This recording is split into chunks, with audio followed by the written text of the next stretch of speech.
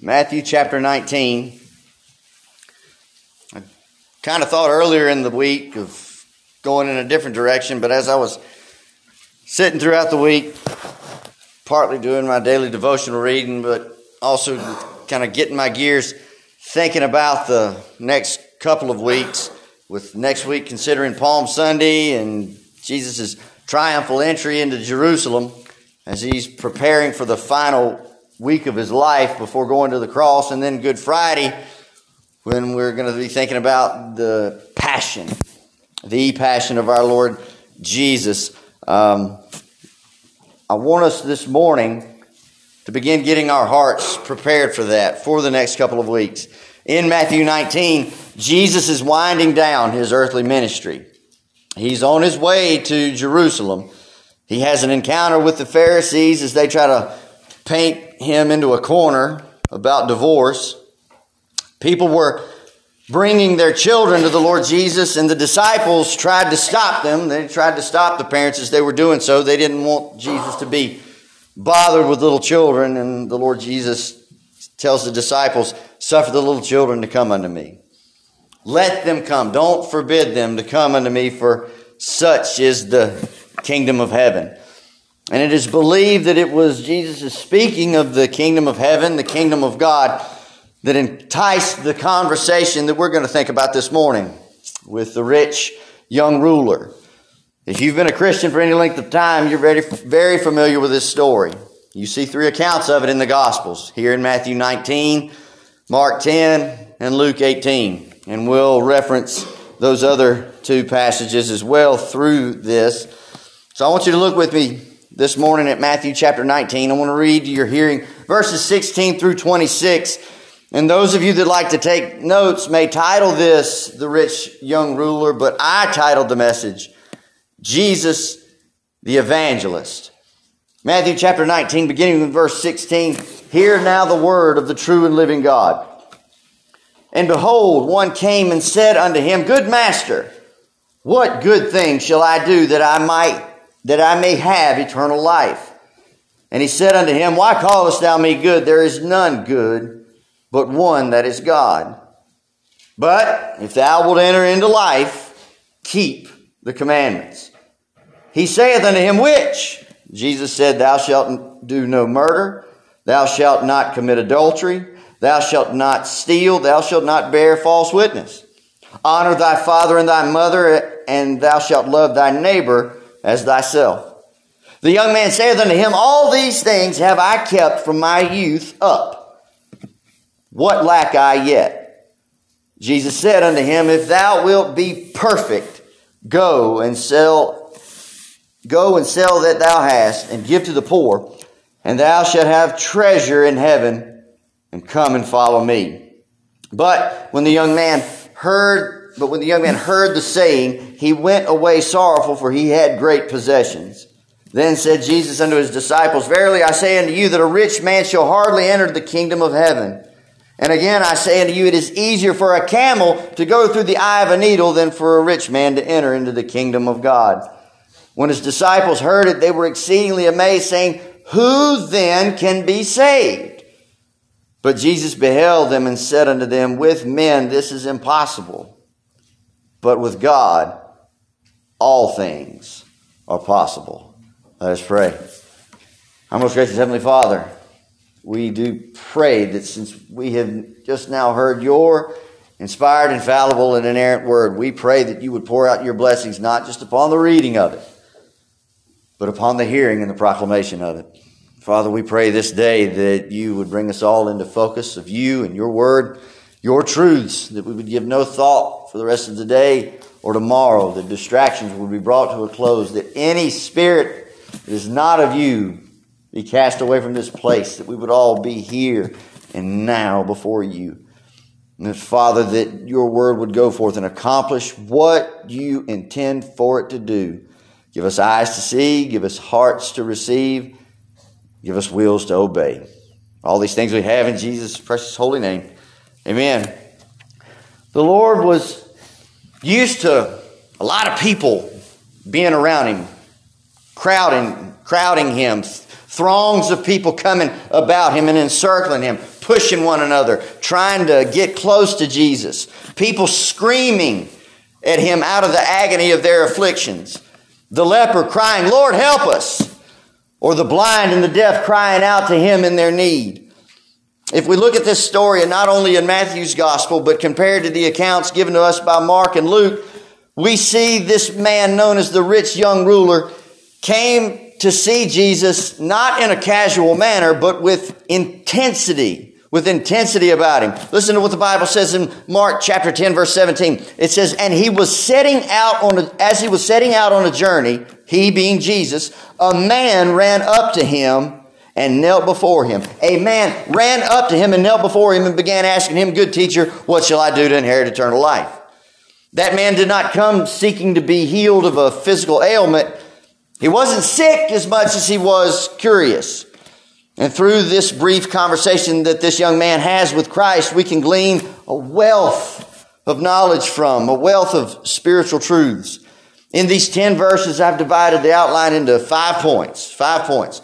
The presumption, the precise definition and method, the pride, the proof, and the parable. In verse 16, let's look at the presumption. Look what it says. It says, and behold, one came and said unto him, good master, what good thing shall I do that I may have eternal life? The first thing that I want us to do, the first step that I want us to take to get the best understanding of this text is let's examine what each of these passages, each 3 passages tell us about this young man known as the rich young ruler. In verse 22, we're told just that he's rich. He had money, land, livestock, or all the above. He was wealthy. We're told in verse 20 that he was a young man. He was young. So he had all of his strength. He's in the prime of his life. He's strong. He's healthy. He lacks nothing physically. And by asking the question, what must I do, shows us that he must have been a hard worker. He must have attained part of his wealth through inheritance, and he may have worked hard to build the rest of it. And he's also a ruler. The word ruler is used in Luke 18, verse 18, where it says that a ruler questioned him. The man is described as a ruler. That means he was some type of magistrate. Maybe he had some type of duty or prominent role within the synagogue, because no Roman ruler would address Jesus as teacher or master. So from an earthly position, this young man had what everybody else wants and what everybody of the world seeks to attain. Wealth, all the wealth that he could ever need, youth, and we'll lump good health into that. And he had power and authority, right? That's what everybody of the world wanted at that time. Has much changed since the first century? No. People still, to this day, chase wealth, chase the dollar. People of the world desire wealth. You never hear anyone say, I'd really just like to scrape by. I really would just like to be dirt poor. You don't hear anybody say that. Now, that might be what the circumstances are, but no one really sets out to do that. Everybody wants to be filthy rich. That's why people seek high-paying careers. That is why people desire limelight positions such as actors and actresses, athletes, professional singers, songwriters, and musicians, because they want the big money that comes with it. Now, they can talk all they want to about the art and the craft of it and the love of the game. They want the money that comes along with it. They want the prominence that comes along with it. Our culture is driven by a desire to be rich. That's why people play the lottery, hoping that those couple of bucks will be turned into several million. Man has a desire, a fleshly desire to chase wealth. How about youth and health, right? Nobody wants to get old. That's why so many people lie about their age. That's why people pursue things like plastic surgery and dyeing their hair. Why don't I dye mine? Because I don't need to. Would I like for my hair to still be sandy brown, sandy blonde? Yeah, but I'm married. I accomplished the goal. I won the prize. Right? Right? I don't need to impress anybody. I've impressed all that I'm ever going to need to impress. And that young lady right there. But people don't like the thought of getting old. They want to do everything they can to try to hold back the hands of time. They don't want, why? Because they don't want to die.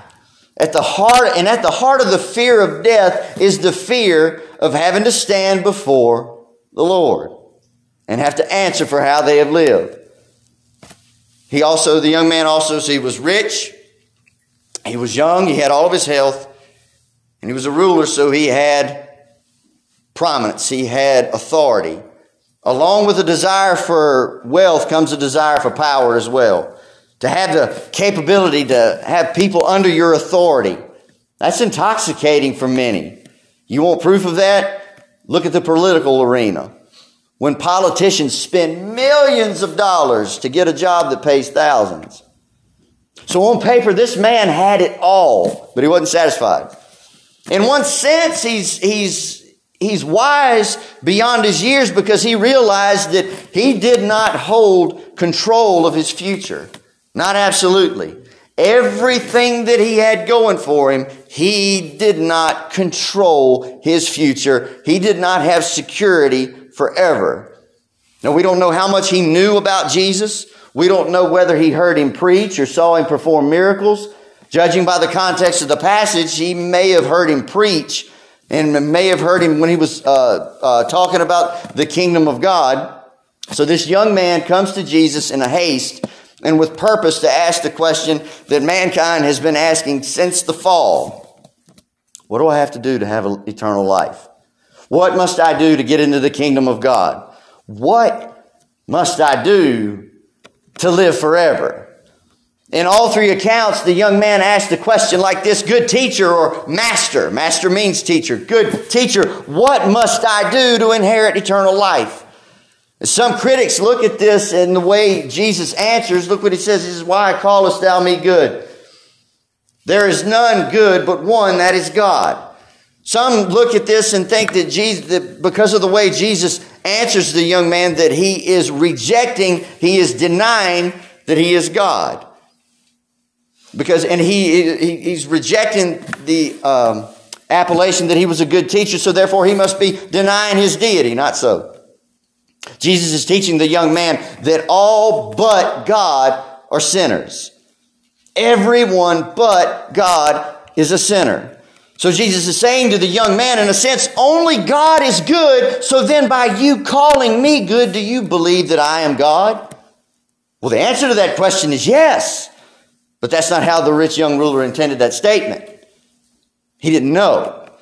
He was just being kind and polite and thinking that Jesus was just merely a good human being because of the way that he taught, because he taught with authority, and thinks, hey, this guy's got it figured out. He must have eternal life and he can tell me how to get it too.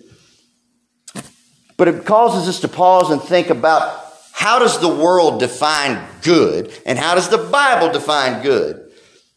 How does the world define good? Completely backward. Completely opposite from the way the Bible does. You look at the culture and every manner of thing that is against the Word of God, the culture celebrates and calls good. Isaiah chapter 5 verse 20 says, woe to those who call evil good and good evil. That's our culture. Call the most wicked, horrendous things good. Celebrate them. Woe to those who call evil good and good evil, who substitute darkness for light, light for darkness, who substitute bitter for sweet and sweet for bitter. That's how the world defines good. How does the Bible define good? God. The triune God of Scripture is the only one that is good and the only source of true goodness. First Chronicles chapter 16 verse 34 says, oh, give thanks to the Lord, for he is good. For his loving kindness endures forever. Psalm 25 verse 8 says, good and upright is the Lord. Psalm 34 verse 8 says, oh, taste and see that the Lord is good. And the only goodness that is ascribed to us, his church, is the Holy Spirit. the third part of the Godhead within us, and when we are being obedient to accomplish His will. Not a works-based salvation, but as I've said many times over the last several weeks, we don't have a works-based salvation, but we have a salvation that goes to work. We are saved to work. The world will try to define goodness by acts of what they consider kindness. Holding the door open, giving money to charity. I'm not saying that we shouldn't do things like that. But where does that good come from? It's all based traced all the way back to the author and the creator of all things, God Almighty. And when we try to do things, and the world just tries to, paint this picture that if I do more worldly good than I do bad, then it'll all wash out in the end. But the Bible tells us that even our deeds, even our best deeds, our most well laid out good works are nothing but filthy rags to a just and holy God. That is the false presumption that the world makes. And so did this rich young man. Point number 2. Look at the second part of, look at verse 17 and through verse 19. He says, why callest me good? There is none good but God, but one that is God. So we're going to see the precise definition of goodness and the precise method of something. The answer that Jesus gives the rich young ruler doesn't just set the bar high. It shows us that it's completely unattainable by our own means. Obtaining eternal life and salvation is not possible on our own. Look what it says again. Why callest thou me good? There is none good. There's no exceptions in that. We, in the world, we have this false idea. Well, as long as I'm better than what society defines as the wicked of the wickedest, then I'm good. Then I'm fine. And everybody winds up comparing themselves to Adolf Hitler, Joseph Stalin, Osama bin Laden, and thinks as long as I'm not a mass murderer, I'm fine. God says there is none good. None. But God. There is none good but God. So we see the precise definition. Only God is good. That shows us that genuine goodness is not attainable on our own. Sure, we use terms like, well, he's a good man. She's a good woman. He or she is a good child. But none of us are truly good because we're all sinners at heart. We all have a corrupt, fallen nature given to us from our first father, Adam. Jesus points that out to the young man, that there is none truly good but God. Let me read Romans chapter 3. Romans chapter 3, verses 10 through 12. It says, as it is written, there is none righteous, no, not one. When God really wants to get a message across in the Bible, He's going to tell you more than once. And we see this over and over and over. There is none righteous, no, not one. There is none that understandeth. There is none that seeks after God. They are all gone out of the way. They are altogether become unprofitable. There is none that doeth good, no, not one. So we see the precise definition for what biblical goodness is, and that's God. And we also see in this passage the proper method, the precise method for how to witness to someone. There is a false popular way. First, let me read what the Lord Jesus says. He says, there is none good but one, that is God. But if thou will enter into life, if you're going to enter into eternal life, keep the commandments. Keep the commandments. Keep them all. The young man says, which ones? Jesus says, thou shalt not murder. Thou shalt not commit adultery. Thou shalt not steal. Thou shalt not bear false witness, which means thou shalt not lie. Honor thy father and thy mother, and love your neighbor as yourself. So there is a false, popular way in mainline Christianity where people like to say something that God loves you and has a wonderful plan for your life. Really? Ask the disciples about how wonderful God's plan was for their life. Ask Stephen. What kind of a plan did God have for Stephen? I'm sure it is tremendous now, and it's only going to get better after the resurrection and after the day of judgment. But it began by being stoned to death. We don't see that method in the Bible where people are told, hey, God loves you and has a wonderful plan for your life. If you tell someone who is lost and in their sin and loves their sin, if they hear that, all they're going to do is just get reassurance that, hey, I'm fine. I'm completely fine doing what I'm doing. I'm completely fine in the state that I'm in. God loves me and has a wonderful plan for my life. That's great because I love me and I've got a wonderful plan for my life. And my plan and God's plan, if it doesn't jihad, then I'll just kick his to the curb and keep mine. And because he loves me, it's going to be fine, right? That's the mindset of that teaching. Telling a lost person that God loves them only makes them comfortable in their sin. They have to first be shown that they have personally, not collectively with a bunch of people, but personally have sinned and offended Almighty God. Jesus Christ is the cure for the disease. No one's going to receive the cure unless they're first shown that they're sick. If you come up to me and you tell me, hey, Jared, here's this antidote, take it. I'm going to look at you and say, what for? What do I need to take that for? I exercise. I need to do a little more. I take vitamins every day. I try to eat somewhat right. What do I need to take that for? Out of your mind? But if you come up to me and say, Jared, you were just eating in that restaurant and there was bacteria in that food and it's so poisonous and it's so potent that you're going to die within hours. If you don't take this, I'm going to knock it out of your hand trying to get it down my throat. People have to be shown that they're sick before they will take the cure. And that is what Jesus is doing in this conversation with the young man, with the rich young ruler. Jesus says, if you wish to enter into eternal life, then you must be complete. Be perfect. Keep the commandments. Jesus lists some of the 10 commandments. Take note of the ones that he listed. He does not begin with the first commandment. You shall have no other gods before him. He's going to deal with that later on in the conversation. And Jesus is not saying that these are the most important of all the commandments. Jesus is displaying how God judges holiness. For on that great day, God will judge all mankind by his perfect law. And there are many in Christianity today that think that we need to completely unhitch from the Old Testament, from the law. They say that we have no use for the law as New Testament Christians. That's false. The law is Scripture. All Scripture is God-breathed and is profitable. Christ did not come to destroy the law, but to fulfill it.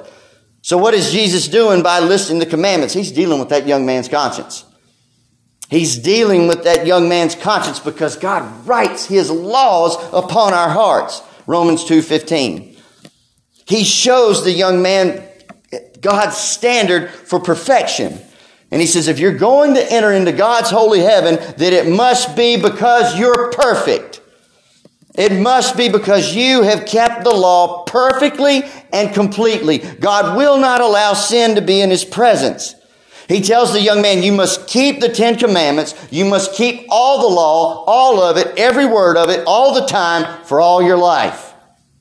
James chapter 2 verse 10 says, for whoever keeps the whole law and yet stumbles at one point, he has become guilty of all. So you break one commandment and you are guilty of breaking them all. You break one, you've broken them all. And there are no do-overs. There's no such thing as starting over and there's no new tomorrow. There is no grace in the law. You get one shot at it and once you violate it, you're out and condemned. There's no hope in the law. God commands and he deserves perfection, and it is only perfection that will be in heaven. It is only perfection that will escape eternity in hell. And if you're thinking, man, that's impossible, you're right. You were right. There is no way with our cursed and fallen nature to keep the entire 10 commandments in its fullness from birth to death without breaking them millions upon millions of times over. Plus, as you see in the Sermon on the Mount, the Lord Jesus describes that the law goes further than just outward action, but down to the depths and the thoughts and the intents of our heart.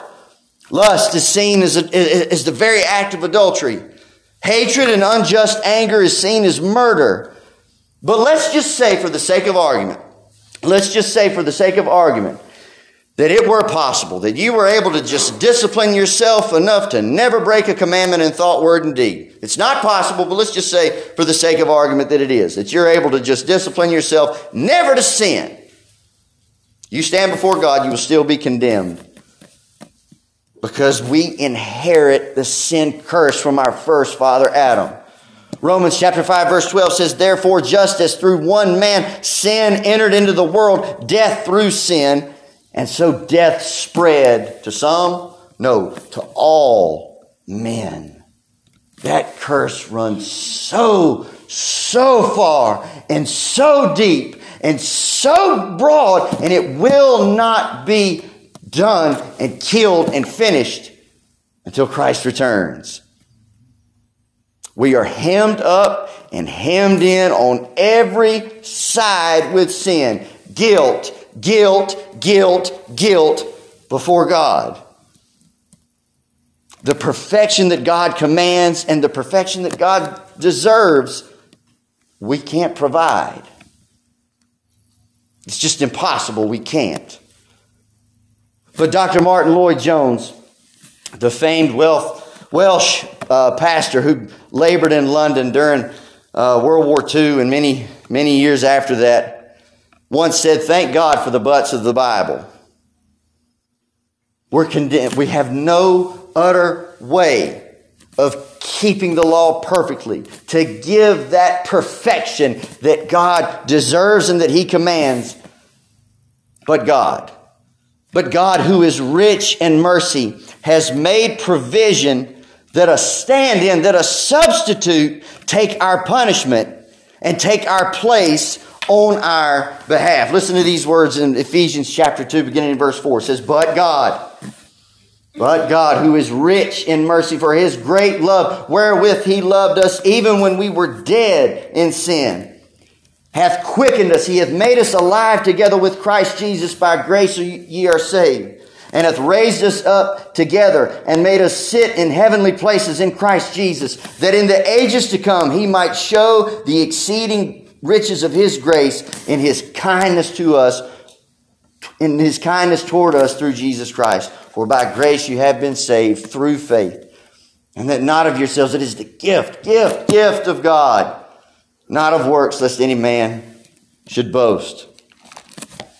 Christ did what we could not do in fulfilling the law in its entirety, completely. Everything that you read about from Genesis to Leviticus, all the 10 Commandments, everything and all the sundry laws, the ceremonial laws, all the do's and all the don'ts, Jesus Christ fulfilled it all.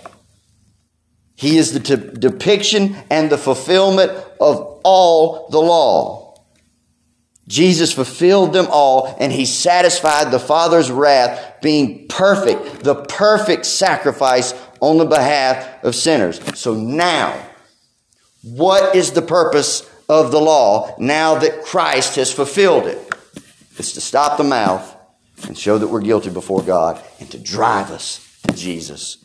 That's what it says in Romans chapter 3, verse 19. Now we know that whatever the law says, it speaks to those who are under the law, that every mouth may be shut and all the world may become accountable, may be guilty before God. That's the purpose of the law. Stop the mouth and to show that we are guilty before God. And once a person becomes a Christian, once a person becomes saved, what is the law after that? It's still the schoolmaster to show us how we have sinned and how much more we still need to depend upon Christ to become more like Him. Point number 3, pride. Verse 20. Look what it says. It says, the young man saith unto him, all these things have I kept from my youth up. He says, all these things have I kept. You could bring that home to us here in the 21st century. You talk to people like that and this is usually the answer that they give. Oh, I'm pretty good. I'm pretty good. Everyone usually has a pretty high self-image that they, I'm pretty good. I'm, not as bad as such and such, right? This is the pride and the arrogance of this rich young man. He says, man, I've done all that. I've kept all of those since I was a kid. That was a lie. That was a lie. And so he's telling a lie. There's no way he could have kept them all. There's no way he could have kept the 10 commandments from the time he got out of bed that day. So he's just violated one of the commandments by lying and thus violating them all. Right? Obviously, the rich young ruler missed out on hearing the Sermon on the Mount because he did not realize that God looks upon the heart along with the action. So you may discipline yourself to keep the actions under control, but the heart is still in need of changing. Jeremiah chapter 17 verse 9 says, the heart is deceitful above all things and desperately wicked. Who can know it? People like to use it. Well, God knows my heart. Yes, he sure does. He knows it fully and thoroughly and better than we do. A person will not make it to heaven with their natural sin-cursed fallen heart. They got to have a heart transplant. So this young man says, man, I've done that and then some. What else do I need to do? What else do I need to do? This young man had religion. He's like the Pharisees where Jesus describes them as whitewashed tombs. They have disciplined the outside to be very beautiful, right? He's disciplined the outside to obey all the do's and don'ts, but inside he's full of dead man's bones. And his prideful statement dismissing the holy law of God proves that, man, I've done that. He didn't even pause to think about it. He's like, yeah, done that, been there, done that, bought the t-shirt. What else you got? And the Lord Jesus is getting ready to burst the rich young ruler's bubble of pride. Point number 4. We see the proof. Verses 21 and 22. Look what Jesus says. Jesus said unto him, if thou wilt be perfect, if you're going to be complete, if you're going to be perfect, go and sell that thou hast, give to the poor, and thou shalt have treasure in heaven. Then come follow me. You want to be perfect? You want to be complete? Go sell everything you got, give it to the poor, and come follow me. Jesus says, if you want to be perfect, this is what you got to do. Jesus is saying that if you do this, this will prove that you have the right mindset about the wealth that you have. And therefore, giving it away won't bother you at all. So the young man fails the test, proving, 1, that the young man was not blameless at all as far as the law was concerned because he was guilty of loving himself and his wealth more than his neighbors. Secondly, it proved that he lacked true faith, which involves a willingness to surrender all to the Lord Jesus. Jesus is not teaching salvation by generosity. Giving everything you got away doesn't give you salvation. But Jesus is demanding that the young man give him first place. Let me ask you, how is he with you this morning? Is Jesus Christ the first person in your life? Does he have first place in your life, or does someone or something else have it? The Lord Jesus revealed to this young man his pet sin. His pet sin was his money. It was his wealth. It was his authority. It was his power. What about you? Do you have a Jonah in the boat? Do you have something that's separating you and the Lord? Be done with it.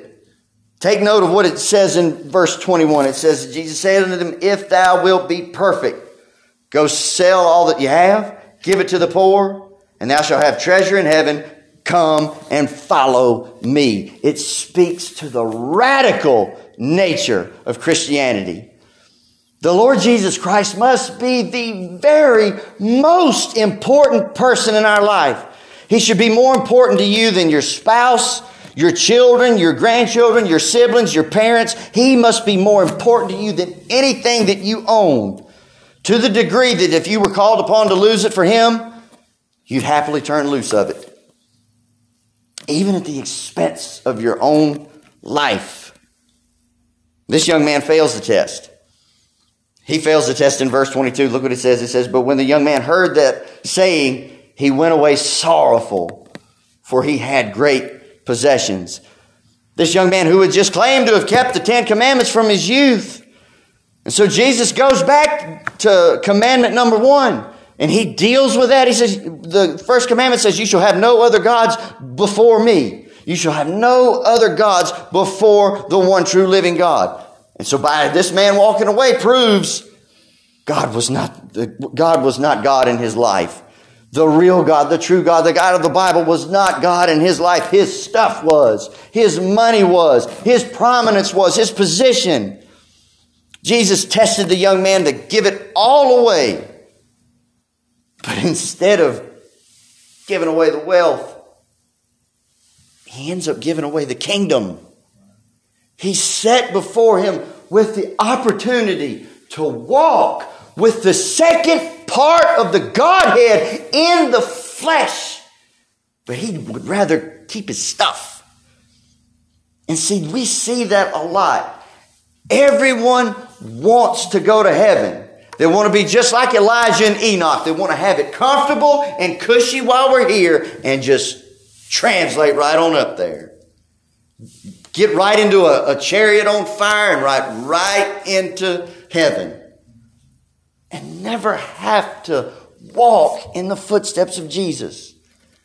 We're told so many times, this is not our home. We are pilgrims passing through here. We're the illegal aliens if you get down to it. This world is not our home. And we're not to get caught in the pitfalls and the traps of stuff and other people. Yes, other people are blessings. I love my wife. I love my children. But he comes first. He has to. He must. And if he doesn't, I'm not going to love them properly. So this young man fails the test. His money was his God. But look what it says in verse 23. We get to the parable.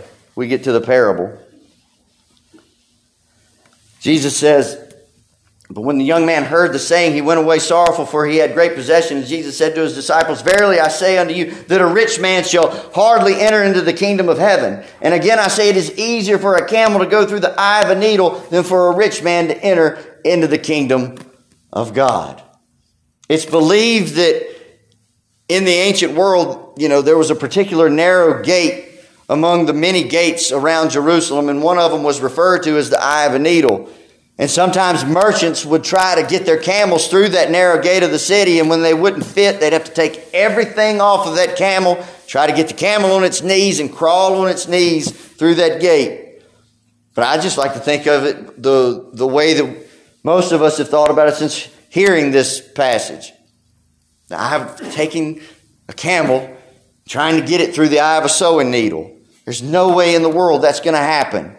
There's no way in the world that is going to happen. Jesus says that is how difficult it is for the wealthy to get into the kingdom of heaven. Why? Because when you have all that you need at your disposal, what need do you have of God?